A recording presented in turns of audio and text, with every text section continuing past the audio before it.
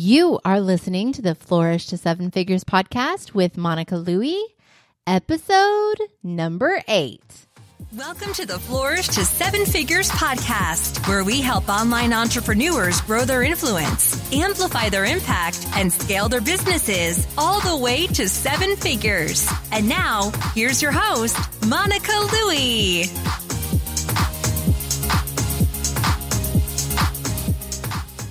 Hey, thank you so much for joining me for the Flourish to Seven Figures podcast. I'm Monica Louie, and I am so excited about sharing this episode with you. This is an absolutely must listen. Today, we are talking to Bola Sokunbi from Clever Girl Finance. Bola is a certified financial education instructor, finance expert, author, speaker, podcaster, and founder of Clever Girl Finance, a financial education platform and community for women, empowering them to achieve financial wellness and live life on their own terms. Bola has been featured by several media outlets, including Time.com, Money Magazine, Essence, Black Enterprise, Cheddar TV, and the Chicago Tribune. And she has created a thriving online business and is so smart and strategic, as you'll hear in today's interview. But before we dive into the interview, I want to make sure that you know that you can find all of the links and resources that are mentioned in today's episode at monicalouie.com/8. That's MONICALOUIE.com/8.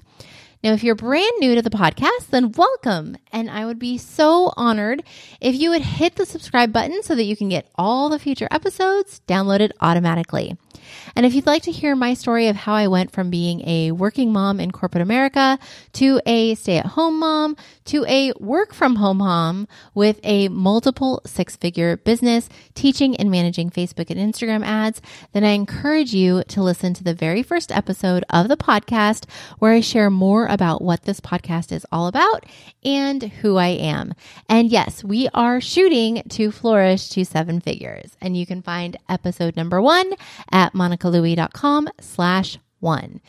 In today's episode, we cover so much with this interview with Bola that you better get out a pen and paper so that you can take notes. We talk about strategy and the higher level thinking that it takes to scale to 7 figures. Now, here is just a taste of the goodness that you will learn in this episode.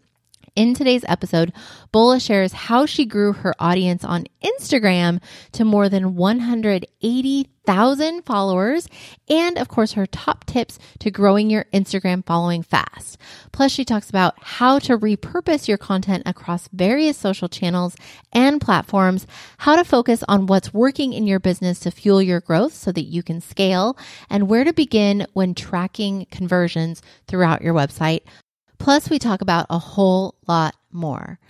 All right, let's dive into the interview with Bola Sokunbi from clevergirlfinance.com.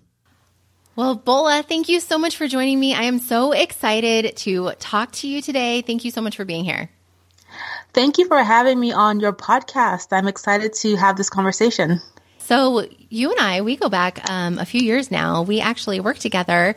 You were a Facebook ads coaching client of mine back in 2017, and we met via, I think, a Facebook group online, and we connected, and we had a great time working together. And I have loved following you ever since and what you're doing in building your business. So I'd love to talk about what you do. So first of all, share what you do and who you are, and then we'll start from there.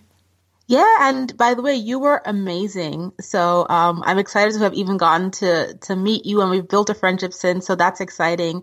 But to answer your question, my name is Bola Sokunbi. I'm the founder and CEO of Clever Girl Finance. And Clever Girl Finance is an online financial education platform and community for women. And we basically focus on empowering women to be able to make the best decisions for themselves when it comes to paying off debt, saving, investing, starting a business or side hustle. And we do that through content, online courses, access to mentors, access to financial experts, and the ability to schedule time, and also providing our members with accountability. So that's what Clever Girl Finance is all about. I love it. You've got so much going on and you've built this empire and it's just growing so fast. And I just love watching what you've been building. So how did you get started? I mean, did you always know that you wanted to be an entrepreneur, that you wanted to venture out and do your own thing? Where did this come from? Well, I didn't always know that I was going to start Clever Girl Finance. That was just that just happened to happen. I'll tell you the story. But in regards to entrepreneurship, I've always had this kind of business thing in me. And I think I get that from my mom because my mom was very, she's very much of a businesswoman. Growing up, she was always figuring out different ways to do business. She had a bakery, she had a school, she had a hair salon, she had all these different things. And she was doing that as a way to just achieve her own financial independence. So I've done all kinds of things from having a little Avon business and selling Avon to all my mom's friends, when I was in college or my last year of college, to having a wedding photography business, to having an online bridal retail business. I've always dabbled in entrepreneurship. It's exciting, to build a business. But Clever Girl Finance is something that I started because I was in the space where I had just given birth to my twins, and I don't know if it was postpartum depression, but I just felt very unfulfilled at my job. And I liked my job. I loved what I did. But at that point, I was just feeling like it didn't have any big impact because I was working for a major corporation. I was essentially a number. And I was just in this space where I just didn't know if I was just feeling unfulfilled.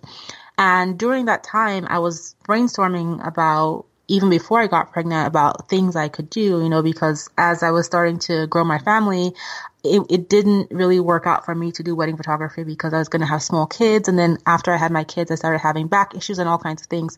So I had this notebook where I would just write down different ideas, and all these ideas would come to me and I would write it down in the book, which I still have. And one day I was in my living room and I remember I had a friend over and I had given birth to my twins. They were sleeping and we were talking about business. And I was like, I should do something that helps women with their finances, because women are always asking me, Bola, how did you save? How did you invest? And one of my, in my past lives, I was a blogger. I was just a personal blogger and I blogged about fashion and life and money. And I always got a ton of engagement on my money posts, and I would do like little savings challenges.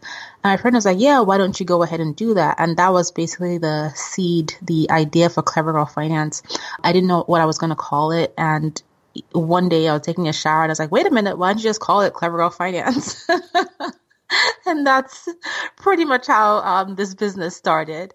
That's amazing. So I feel like your story is very similar to mine, because my goal and my priorities shifted once I became a mom. And I knew that, I had a job, and before I became a mom, I, just thought that I would work there for 40-ish years and, just get really good at that thing that I was doing and just work my way up the ladder. But then as I saw, my managers and their managers and their bosses and everything that they were doing, I just felt like there was something different for me, that I could make a bigger impact outside of my corporate career. And it really, that shift and that motivation to make a change really started when I became a mom as well. With Clever Girl Finance, when did you start that? What year was that you actually launched it? So I started Clever Girl Finance as a blog in August of 2015. And it was just really like, this is my blog. Read about my money tips. And then in about March or April of 2016, I was like, wait a minute, this could be an actual business. So then I actually made, I think the first thing I did around that time was offer like a one-on-one coaching. So that's when it became like a formal business, and I had a product to sell, which was the Clever Girl Finance Planner at the time. So yeah, it's been around for about I'm bad with my math right now. It's been almost 4 years. Almost 4 years. Yeah, exactly. In August, almost 4 years. Yes. Yeah. So, but then you really decided, I can turn this into a business rather than just sharing my tips and advice on the blog. And so you started off with coaching and a planner. And so is that a physical planner? Is it a digital planner? How did you start off with that? It was a physical planner. And what was interesting about that planner is that I had made it like maybe 5 years prior, but it had nothing to do with Clever Girl Finance. It was a finance planner that I had made, and I had emailed it to all my friends, and it was like in a Word document. Obviously, it got much more refined when I eventually created it, but it was in this Word document. And I was like, here, friends, this is something I created to help you work on your finances, because you guys are always asking me questions about how I plan. So here you go. And I remember, it was so crazy because I had the idea of the planner, but I didn't even remember that I had created this thing like 5 years prior. Then when the planner came out, a friend of mine was like, oh my God, you actually turned this into a thing. And she sent it back to me. And I was like, oh my God, I actually created this thing. I didn't even realize. Oh, that's funny. Okay, so what I like about your story, Yeah. Bula, already is that you've already vetted, you kind of validated your idea. So you talked to your friends about, I think I might start this finance blog, where you had, this other blog before, and you talked about a few different, areas of things, but then you realized that you kept getting questions about money and how to handle money. And so then you talked to your friends about, maybe I should go down this route and help women with their finances. And your friend said yes. And then you had shared this planner that you didn't realize you were validating this idea, but Exactly. your friends loved it. And so then when you came out with the physical planner, then it took off and was really successful, right? So anyway, so I just like that you maybe not were super intentional about validating your ideas, but I think your success stems from that you had this idea and you kind of talked with people about it, and then you kind of validated it and decided, to move forward with each idea. Yeah, and what's interesting about that is that I'm one of those people that every time I have an idea, I always use my friends as guinea pigs. So there are things that have never come to light, because they've been like, oh my God, this is crap. But most things I've done, like I remember when I first started my photography business, my friends were my test subjects. I took pictures of any of my friends that were within a commutable reach. They have photographs that I took of them. I remember when I started my bridal business, a lot of my friends have products from my bridal business that they purchased, at the very early stages, because I was like, hey, do you want to try this thing out? So I'm one of those people that I've always, even if I may not have a long-term plan for it, I'm always testing or case studying some idea I have. That's great. I mean, and that's, I think, the best way to go, because we oftentimes will get a burst of inspiration. We want to just take a chance and go all in. But I think it's better to kind of test the waters. And I just think it's super smart. So that you're not wasting your time and energy on something that people don't actually want. Exactly. So you started off with the coaching and then the planner. And then what was your next product after that?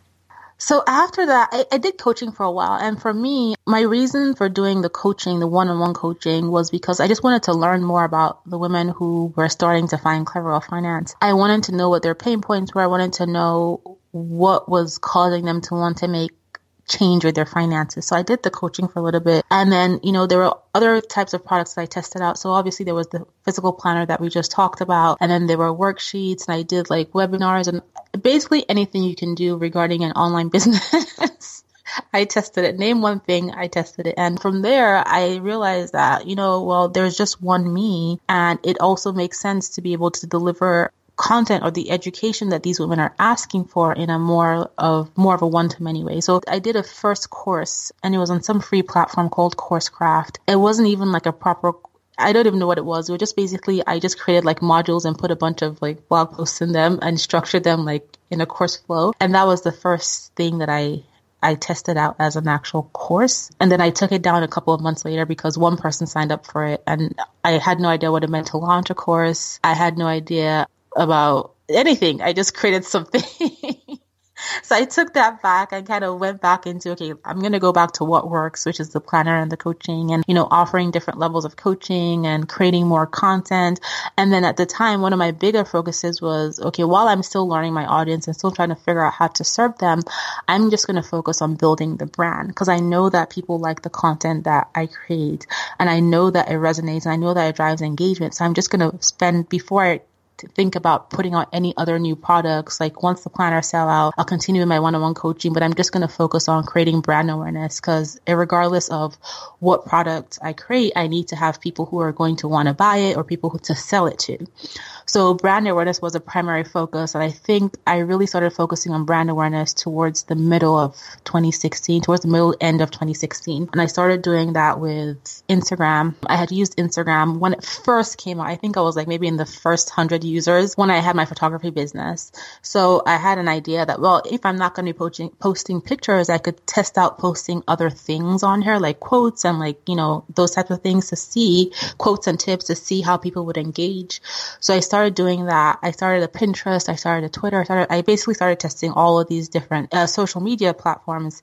And that was the one thing I didn't test on my friends, because I was like, okay, I want this to be completely unbiased, because a lot of times when you test things with your friends or people that you know, because they like you or because they don't want to hurt your feelings, they'll say, oh, this is great. Or they might say, even if it's not good enough, they'll still say it to you in a nice way. Mm-hmm. And I was like, okay, when I'm testing this whole brand, Clever Girl Finance thing, I don't want my friends to be nice to me about this, right? So I'm not going to even show it to them. So I just started all of my accounts with 0. They were not tied to personal accounts. They were just Clever Girl Finance, followers 0, likes 0, everything was 0. And I just started from there. And over time, I got really into how to grow an audience. And I geeked out on, I have a tech background, by the way. So I geeked out on learning about how the different platform algorithms worked. I geeked out on every time there was a developer update, what they had done and why they had done it. And I would take what I was learning and apply it to what I was doing every time they, released an update. Instagram has a really awesome blog, by the way, and a developer's blog. I would go there and see what was happening and see what I could take from that and apply to what I was doing. And over time, I started to grow an audience. So those were, I guess, the first products / beginning of growing the business. And you've done a great job with building that too. I mean, your Instagram is amazing. You have 176,000 followers today. And I remember when we were working together, we did some Instagram ads, and back then you had 51,000, which I was amazed at. And so now it's just grown so fast. So how did you, with Instagram specifically, how did you start off with building that audience? Do you have any tips that you can share with us, things that you did that worked well? And then what would you do if you were starting from scratch today? So basically with Instagram, it was just really focusing on, I realized, okay, this was the easiest place for me to engage. I liked using Instagram. A lot of people that I thought were my target audience, I thought were on Instagram at the time, because I remember I said I started with 0, so I didn't really know for sure. And so what I did is that I tested a lot of different things. I first of all started creating my own content, images, and I would test out quotes versus tips versus actual images and see like if anybody was even finding them. Was this getting 1 like or 2 likes or anything like that? And at the time, there was no discover page. There was no Instagram recommendations. There were no Instagram ads. So you had to get people to find you. Instagram was not recommending you anywhere. And so I then started to find accounts with parallel audiences that I thought might be of interest to me or that my audience might sit in. And I started engaging on those accounts, and people would then come back and find my account. And then in conjunction with doing that, I was also creating content on the blog. I was writing blog posts, and I was like, wait a minute, there's all these amazing women that I'm finding that I actually really like, that are doing awesome things. Why don't I take them and interview them on the Clever Girl Finance website, and then create little Instagram graphics that they can share to their audience? So I think within the first 3 months, I did 22 interviews, and they all had little graphics and they all shared. And the people who were interested in learning about finance came and followed Clever Girl Finance. And then at the same time, I was testing what types of images my audience was engaging with. Was it tips? Was it funny things? Was it quotes? Was it just plain images? And what I found was that people, they weren't just liking, but because they enjoyed the content, they would tag their friends who would tag their friends. And I started to see trends in specific type of posts that I was creating that would always grow my audience. And at the same time, I would also start to see trends in specific type of posts I was creating that will cause people to unfollow me. So I kind of got into this flow where I knew, okay, every week I'm going to get 100 new followers, or every week I'm going to get, 200, and it was 300, and it was 1,000 followers a week I knew I would get. So it was just a bunch of testing, and Instagram has a lot of little nuances. I don't keep up with it as much as I used to. But at the time when I was really all Instagrammed out, it was a lot of things about consistency and knowing the time of posting and knowing what type of hashtags to use that people were searching. It's almost like how you would do keyword research for your blog post, right? Instagram is not this little search engine to a degree where people are searching for particular content based on hashtags and also what was trending, right? So things like Brexit, for example, or if some financial thing was happening in the news, for instance, the government shut down, those are all potential hashtags that people are trying to find information about. So it's all these little things around growing. And with Instagram, it's also being yourself. It's being consistent, and it's also having a great time, right? And whenever I did guest posting, which I was submitting a lot, I would tell them, hey, can you mention that folks can follow me on Instagram. And in my blog post, I would say, hey, if you've enjoyed this blog post, check me out on Instagram. And as I started to grow my email list, I would say, hey, follow me on Instagram and Facebook and Twitter. And, so I was always directing people to the places that I was getting the most engagement. Obviously, my priority, despite how much time I was spending on Instagram, was still building out my home base, which was my website and my own email list. But Instagram was something that I spent a lot of time doing. I'm taking mad notes because you just gave, so what I love about this is that you were very strategic. It wasn't like, oh yeah, I just happened to get 176,000 followers. You decided to go all in on Instagram and because you enjoyed it, first of all. That's the first thing that you said, is that you really liked Instagram. And so you enjoyed engaging on there. And so then you just got very strategic about testing different ideas and paying attention to what was working and what was not, when the followers were coming and when they were unfollowing, and then getting very strategic with the hashtags and what's trending.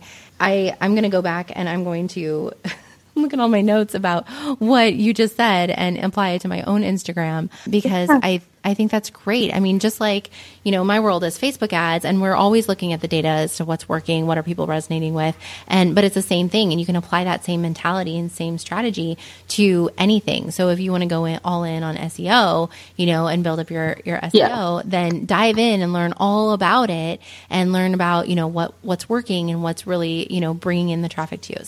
So I just love that you were so clear and specific with your strategy for growing on Instagram. And now, with the Discover feature, are there other things that you would do if you were, you're still growing your Instagram following, but for somebody who has like limited followers and they're just trying to gain some traction, do you have 3 key tips to start with? I think if you've proved your concept, you want to leverage your friends, you want to leverage your network. I didn't do that because I didn't want anybody to give me any kind of random feedback.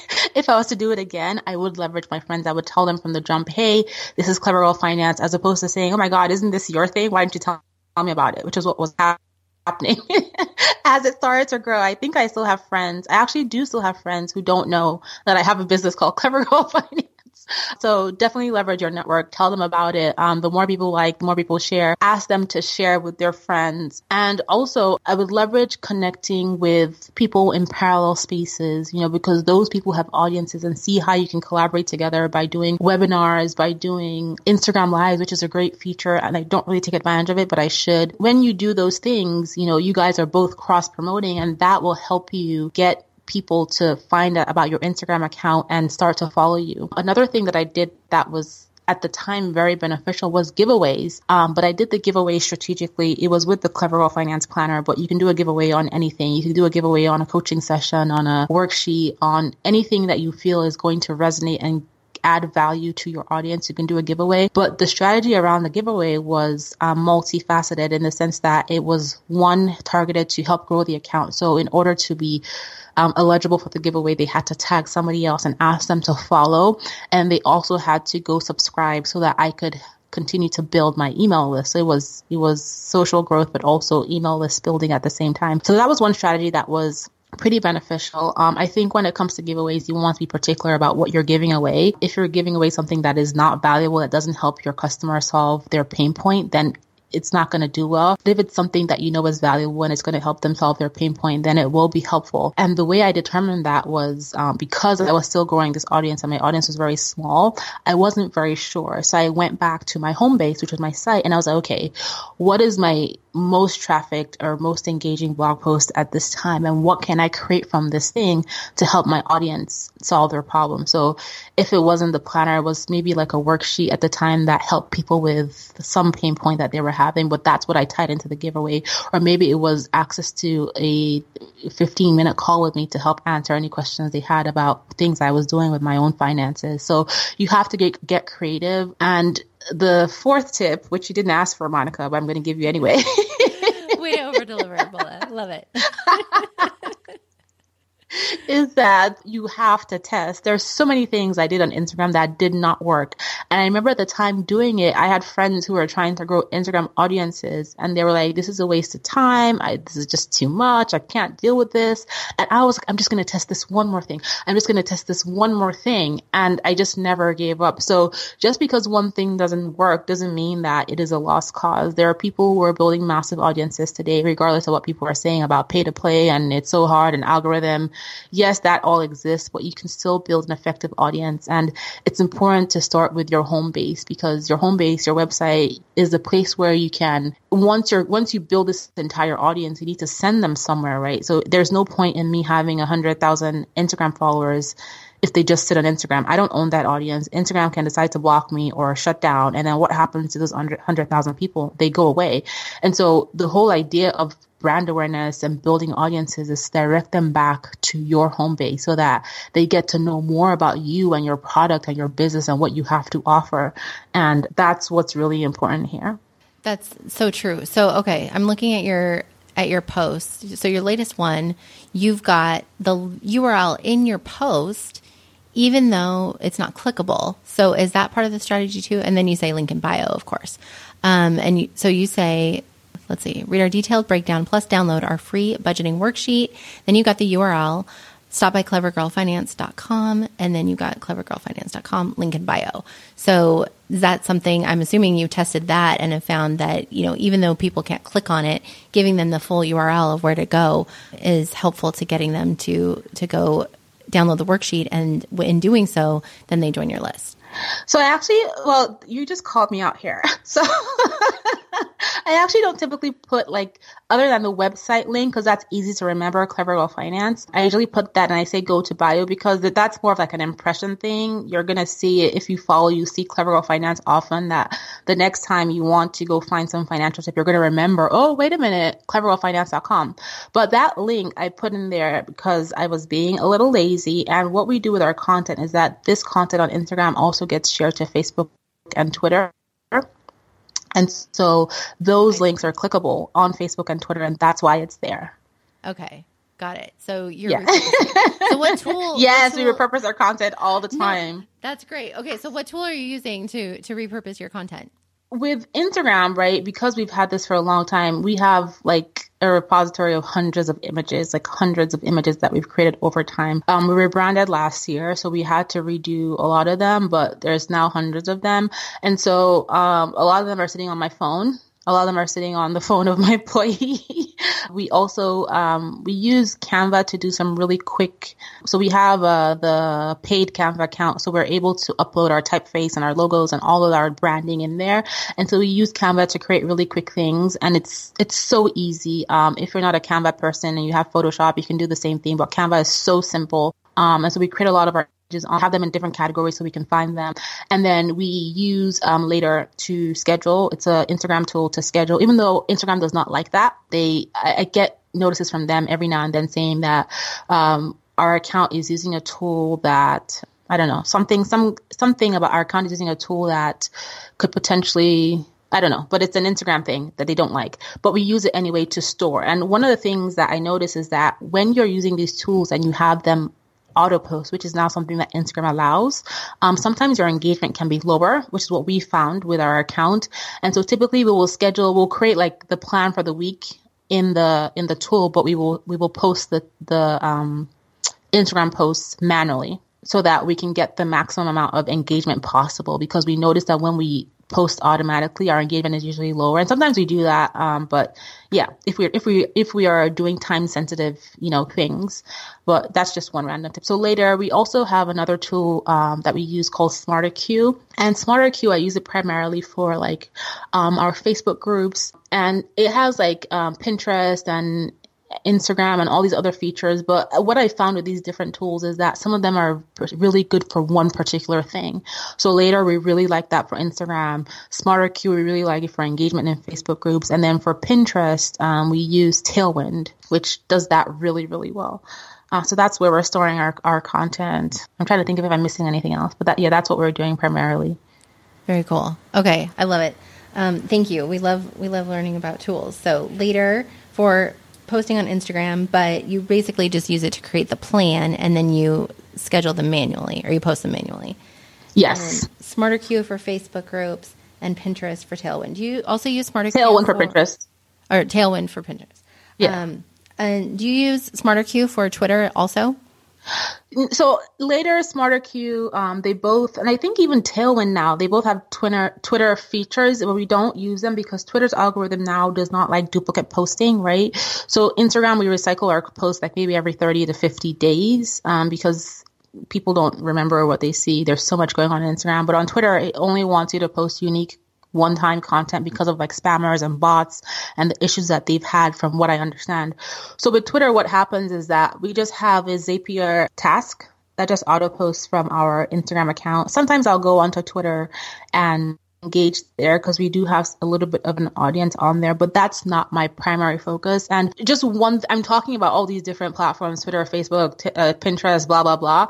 And just one thing to keep in mind is that we focus to build on each of these one by one. And some of these we haven't actually spent any time at all. I would say our top one has been Instagram. There was a time where we spent a lot of time focusing on Pinterest. And I think we got our page views up to 120,000 page views a month from Pinterest. But we get traffic from Pinterest, but I don't know if our ideal audience is sitting in the traffic that we're getting from Pinterest. So we deprioritize that. And so when you're thinking about what approach for folks who are listening to take when it comes to social, just start with one. And then you can build on later. And what happens is that because we have so much content for Instagram, not just images, but little blurbs and excerpts, which all that content starts from the content we create for our website, our blog. So because we have all that content, it's so easy now for us to repurpose it onto Facebook and Twitter and Pinterest without killing ourselves. So start with one place, and then you can build this cascading effect once you solidify that one place. That's a great tip. So I really like that. And I thank you for pointing that out, that you focused on building one at a time. And so you really found that, Instagram, your audience is there. And so that's where you spent more time in building. But it's great to test the other platforms as well and find out if your audience is there as well. For everybody listening, I'm sure you're curious. If you go, just search for Clever Girl Finance on each of these platforms, but definitely Instagram.com/CleverGirlFinance is where you want to check out Bola and see all these images and how she has, different quotes. And some of them are just like, a lot of them are just short and punchy. And then, you can read her post that goes along with it that really helps to rally her tribe. And that's why she's getting all this great engagement. So she takes a stand in her approach with money. Okay, if you can do liquid eyeliner, you can do anything. And they're funny. So of course, there's no wonder why, so many women are following you and resonating with each of these posts. I love it. So what else did you want to say, Bola? Did I cut you off? Oh, I was just going to say that the other thing that's really, really important is that social media is amazing. It's awesome, but we don't own the audiences. And so for us, the priority has always been, ever since I started Clever Girl Finance, is that everything starts from our home base first, which is our website. And I think I've said that like 10 times already. Yes. But despite, the engagement we have on Instagram and all that, the bulk of our traffic still comes organically from Google search. So it's people searching for content that we've written about on the blog or that we have filmed about on YouTube, which Google owns. That drives the traffic, right? We get a lot of traffic from Instagram, but the bulk of our traffic is coming organically from the content that we own on the site that we own. And that's something to keep in mind. And so when we create a blog post, let's say I create a blog post on 10 tips to master your finances, that's like 1,000 or 1,500 word blog post. And then each of those 10 tips become 10 tips that we can then break into little nice images and share on Instagram and Facebook and Twitter. And then that 10 tips blog post becomes a podcast of, hey, on the Clever Girls Know podcast, let's talk about 10 tips to master your finances. And it just kind of cascades and then it becomes something that we can use to create a video. So our content on our website is priority and then everything else comes after because the bulk of our traffic comes from there. And the reason why that's important is because all of these social platforms have isolated audiences. There are people who spend all their time on Instagram. There are people who spend all their time on YouTube. There are people who spend all their time on Pinterest. You guys all know different people like this. There are people who spend all their time listening to podcasts. Before we started recording, Monica, you and I talked about the fact that you listen to a lot of podcasts. And so these are all isolated audiences and sometimes there'll be overlap. But when you think about the way human beings work and the way you behave, you'll find that almost everybody, when they're trying to find something, will leave that social platform that they're on, even if it's just for a few minutes, and go look for it in Google search. Right. So then you're now getting all these different people across all these different platforms trying to find content. And if you're doing it the right way, Google is leading them to your home base. So that's why it's really important. Such an important point. Thank you for pointing that out. And then also to what you've said multiple times already as well, is that then you're consistently trying to drive people to your email list so that you can stay in touch with them and build that relationship with them and be able to get back in touch with them no matter if Instagram shuts down tomorrow, that you're still able to continue that relationship with them. So smart the way that you're doing it, Bola. So on your website, you've got your call to action at the top is you've got your menu. I mean, your website looks so great. Thank you. Achieve financial freedom and take control of your life. And so you've got two options here: explore our courses or take our money quiz. So I'm curious, what's your thought process in having the two different calls to action there? So this is all, we do a lot of tests. So you may come back tomorrow and find that that's different or the verbiage is different. So there's nothing set in stone here. We're still learning. Like I said, we rebranded 6 months ago and we decided to pursue one of our main things on our roadmap right now is building out this course platform, right? So it's just right now we're just testing, so if you're in that space where you come and you want to get educated on something, our assumption is that you want to see what courses we have, you want to take them right now. But if you're not quite there in that space where you're not ready to buy, then maybe you need a little bit of a nudge, or you just want to get to know Clever Financing. We have never heard of us before. You want to get to meet us, etc. And so that's where the quiz comes from, because it's something there's no requirement for you to buy anything from us, but you can learn something. And so people can do that, but we're always testing. So that's that page has changed so much. But that's our thought process around that right now. Great. And so are you using any kind of tool to test this, or you're just manually changing things out and looking at the data? So there are tools that you use. There is a tool called SmartLook, and SmartLook is a tool that helps you see how people are when you drive traffic. So let's say we drive traffic from social media or from wherever to our site. It just helps you see how people are engaging on your site. Like, where are they going to? What's attracting them? This is very geeky kind of stuff. In the very early stages, I don't really think this kind of stuff matters, but this kind of tells you, it almost kind of shows you like a heat map of what's happening on your site, and are things positioned well, and if you shift things, does this change how people are behaving on your site? So that's just one of those anal things that I look at sometimes. It's not a requirement, guys. And then the other thing that I feel is even more important is the actual metrics behind all of these things, right? So I'm a very analytics and metrics based person because of my background. So I'm always geeking out on numbers, because at the end of the day, it's always a numbers game, right? So you build an external audience wherever they're sitting, on the podcast, on social media, on offline events, wherever, and then you bring them to your website, and you start to build this funnel, right? So a subset of people who have found you on these external platforms will come to your site. And a subset of people who have come to your site will take certain actions.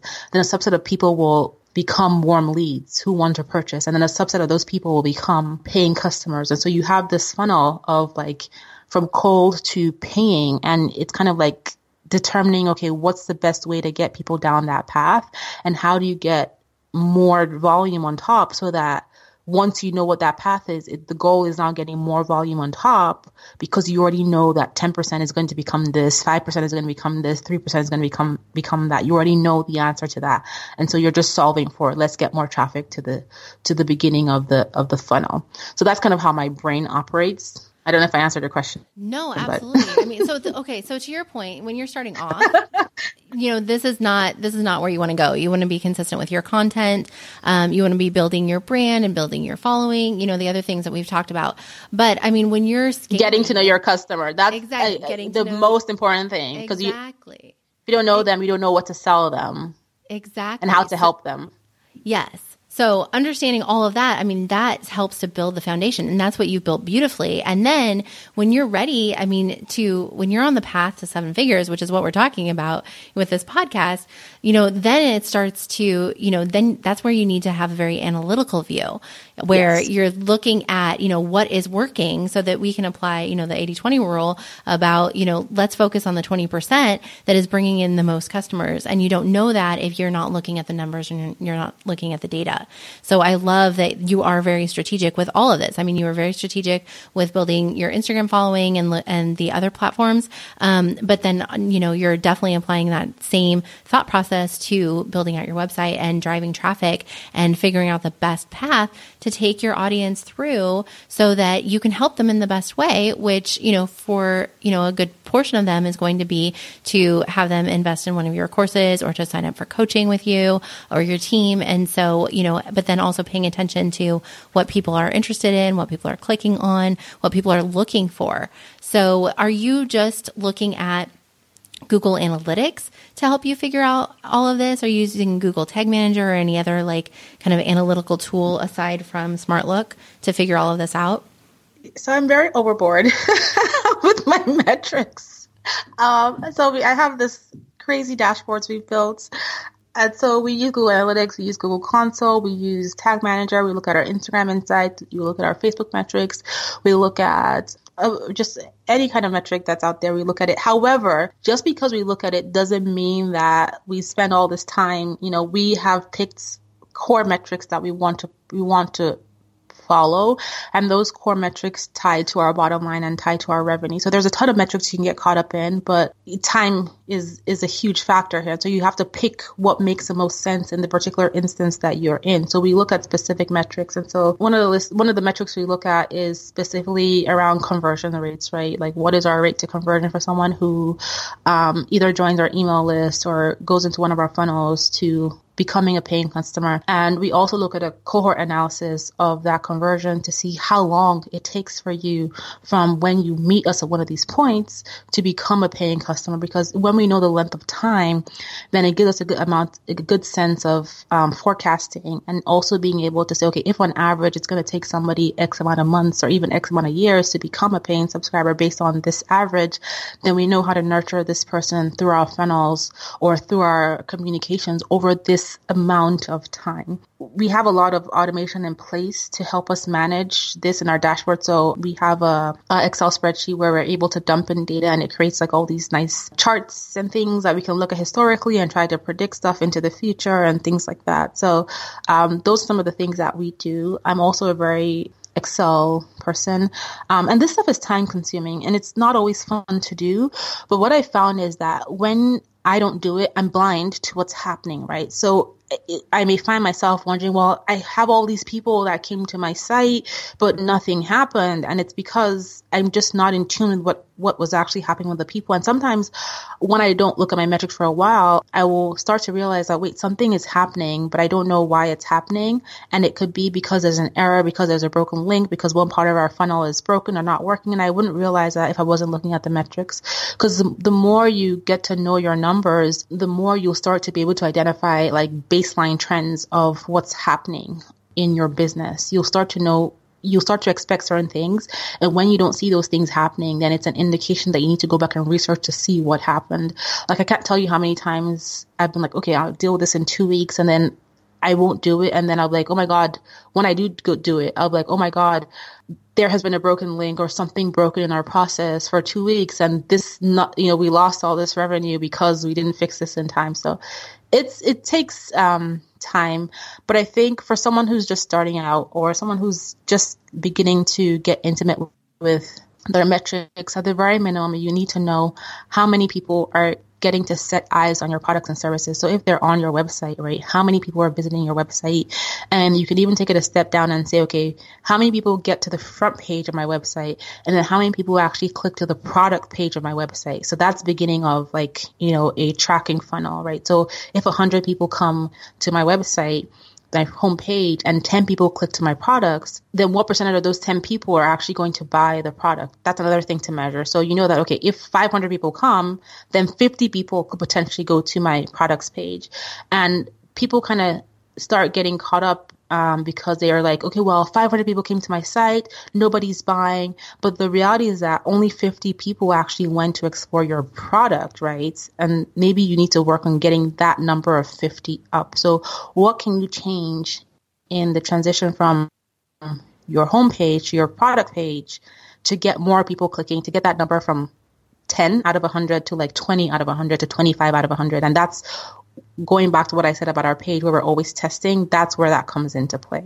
Okay. This is amazing. This is just pure gold. And this is what, I really want everybody to listen to, because this is super, super smart. I mean, you're setting yourself up that like once you know that everything is working and you can expect it, right? Because you know your history. And then I'm sure you can look at, even a broader view of like, the seasons in your business, right? Yes. Beginning of the year, right? So cycles, weeks, exactly. Days of the week. Yeah. Yes. And so you can see all those different cycles, but then it also becomes a lot more predictable, or you can know where the problem lies if something, your numbers do go down or you didn't get as many sales this week as you were expecting to. But then, once you know all that and it is working well, that's when you can really scale things up, whether you want to use Facebook ads or something else. But that's when you know your numbers, that's when you are making, an educated decision on where to scale things up.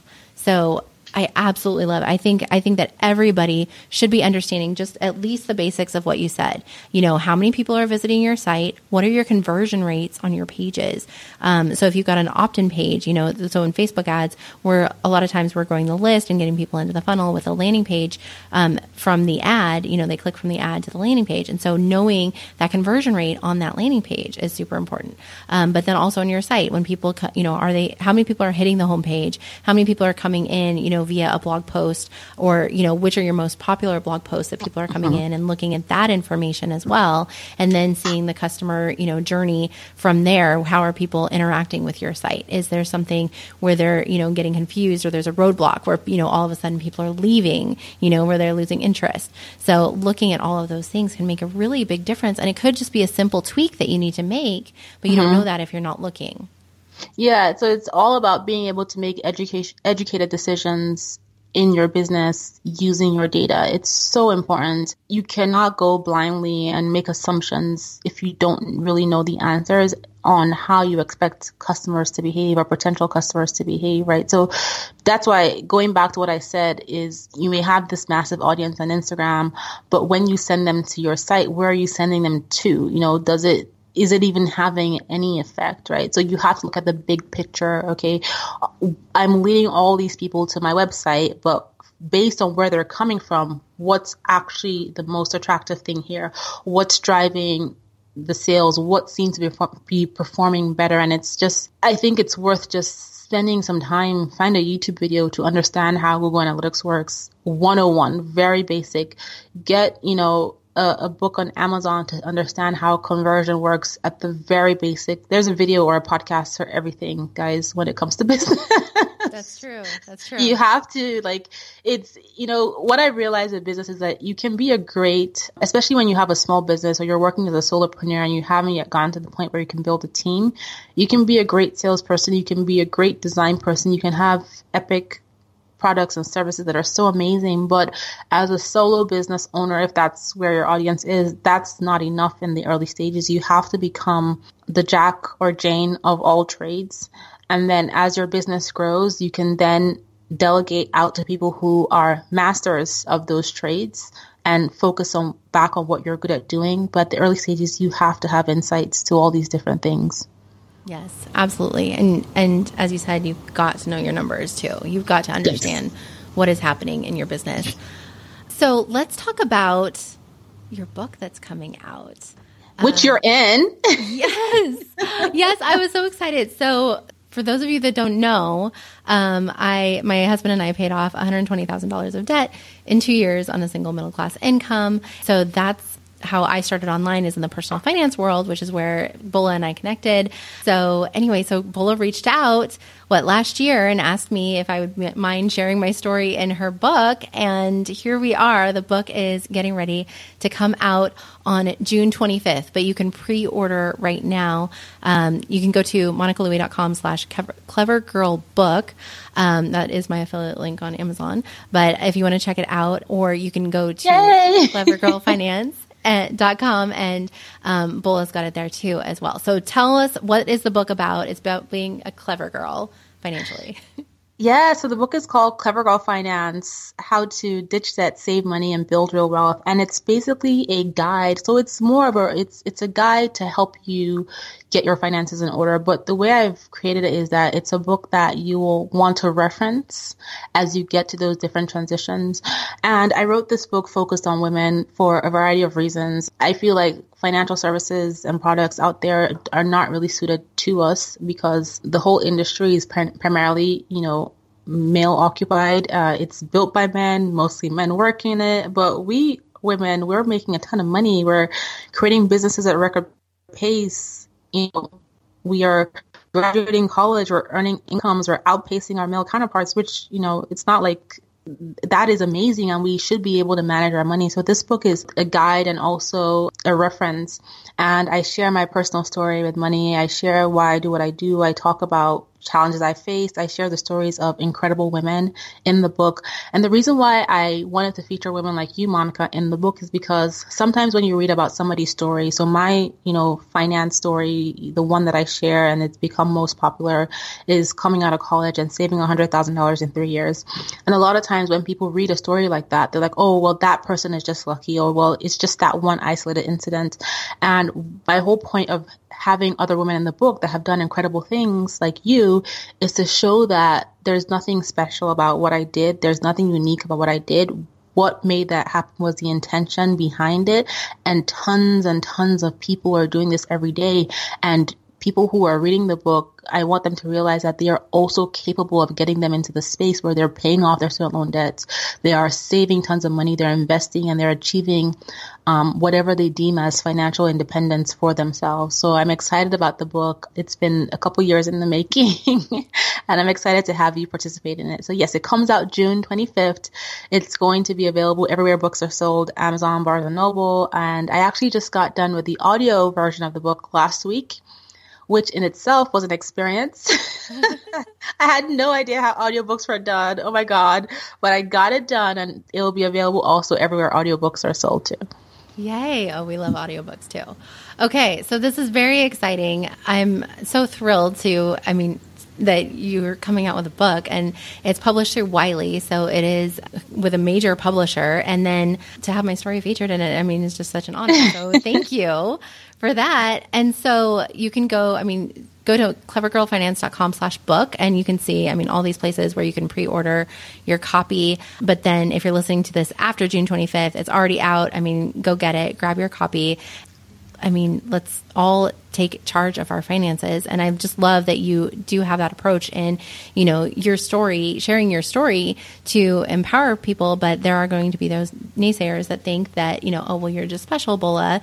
Obviously you're just super smart and you can do it, And so, but then featuring other people's stories of, people who were just committed to, improving their financial life, and made things happen is such a great way to kind of shift that narrative that, well, maybe, if they did it, then maybe that means that I can do it too. So I know that's what inspired me is hearing, other people getting out of debt. It really inspired us to take action and do that for ourselves as well. So I'm really excited about the impact this book is going to have on the world and on women. And so I'm just, thrilled to be a part of it. Anything else that you want to share as it relates to, let's talk about money and growing a business. So money mindset or abundance mindset, anything related to, the finances in our business, advice for us. What would you say? I think, oh my God. So yes. So, capital is a big deal when it comes to business. You need money to run a business. You need money to grow a business. Whether you're bootstrapping, whether you're actively raising capital, money matters. And so it's important that you understand what your costs are. You have to know what it costs you to keep the doors open in your business, because that will help you create a baseline for what you need to bring in to be able to sustain this business and also, get to profitability. And in the beginning stages, you may not, you may find that you're spending a lot of money to grow the business and you're not quite profitable, and that's okay. It's part of the journey. But I think it's also important to have a buffer in place, like the way you have an emergency fund for your personal finances, you need to have that sort of fund for your business, because, if your business is seasonal or things happen and you have a slow season, you still want to keep your doors open and you need to have something to fall back on. So the same way we spent all the time talking about knowing your numbers, your data for your business. You also have to know your numbers from a financial perspective and understand the costs and how much you need and what you need to bring in and what it's going to take to break even and then become profitable. It's so important to really have a good understanding of your finances. And one thing I always tell people is that there's no shame, to be working full time and working a business full time. I did that, before I eventually became full-time finance. I was going to work at a full-time job and then coming home after I put my babies to bed and then working up until only God knows what time, 3, 4 a.m. to go to work then at 8 o'clock or 7 o'clock. So it's not long-term sustainable, but in the short term, it's doable. And with focus and with commitment and with just tenacity to want to grow a business, you can be successful. And even if you're working your business full-time, there's nothing wrong with, getting a part-time thing to help you sustain your business so that you can have peace of mind and less stress about your finances while you're building this thing that you're working towards building. I think sometimes a lot of business owners they fall into this whole hole of glamour on social media where everybody's an overnight sensation and everybody's like, ditching the 9 to 5, and it's killing them because they haven't given their business an opportunity to grow or to make money, and they've left this job and it's not the glamour they thought it was going to be. So when it comes to building your business, there is no shame in your game. Do what you have to do to enable it work for you. And so that's my advice. I love it. I love it. Oh my gosh. You gave us so much good stuff today, Bola. It was so great to talk about your journey and building your business and learn your Instagram tips and the numbers and talking about analytics and metrics. And I love it all. And I'm so excited about your book coming out. So tell people where they can learn more about you and your book and they can follow you on social. Yeah, so you can find me at clevergirlfinance.com, on Instagram at clevergirlfinance. I have a podcast called Clever Girls Know, and that is available everywhere podcasts are. Facebook, Twitter, YouTube, Clever Girl Finance, with the exception of Twitter, though. Somebody has my Clever Girl Finance name on Twitter. So it's Clever Girl CGF. I actually think I have it, and then I locked myself out of it, and I can't get back into it because nobody's using it. So I don't think it's anybody else, but it's just there and I can't figure out how to get it. So I'm going to blame it on somebody else. If someone has it. But that's how you can find me.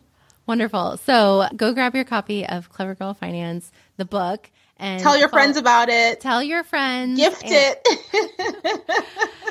And yeah, thank you so much, Bola. This was absolutely wonderful. Thank you so much for sharing everything today. We really appreciate it. Thank you for having me on, Monica. This was awesome. Wasn't she just amazing? Did you take tons of notes like I did?